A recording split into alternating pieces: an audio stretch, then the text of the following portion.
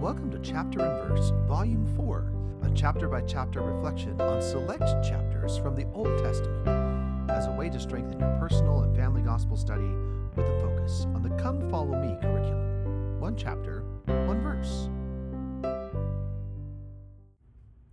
My name is Michael DeYoung, and today we have a text based on Amos 7. The focus verse for this text is Amos 7:8.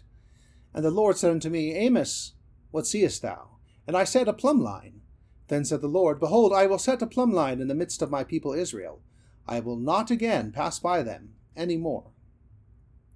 And now the text, the plumb line. The Lord shall cast his plumb line down, to test if we will stand upright. The Lord shall cast his plumb line down, and thus he judges all, to test if we will stand upright, or as the crooked fall.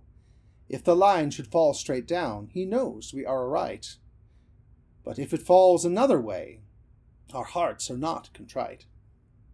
So work while it is called today, your stances to correct, that when his line is cast near you, its fall will not deflect. For when the judgment day arrives, the time to move has passed. Our great reward, or great regret, shall be our lot at last. Thank you for listening. If you like what you hear, please share.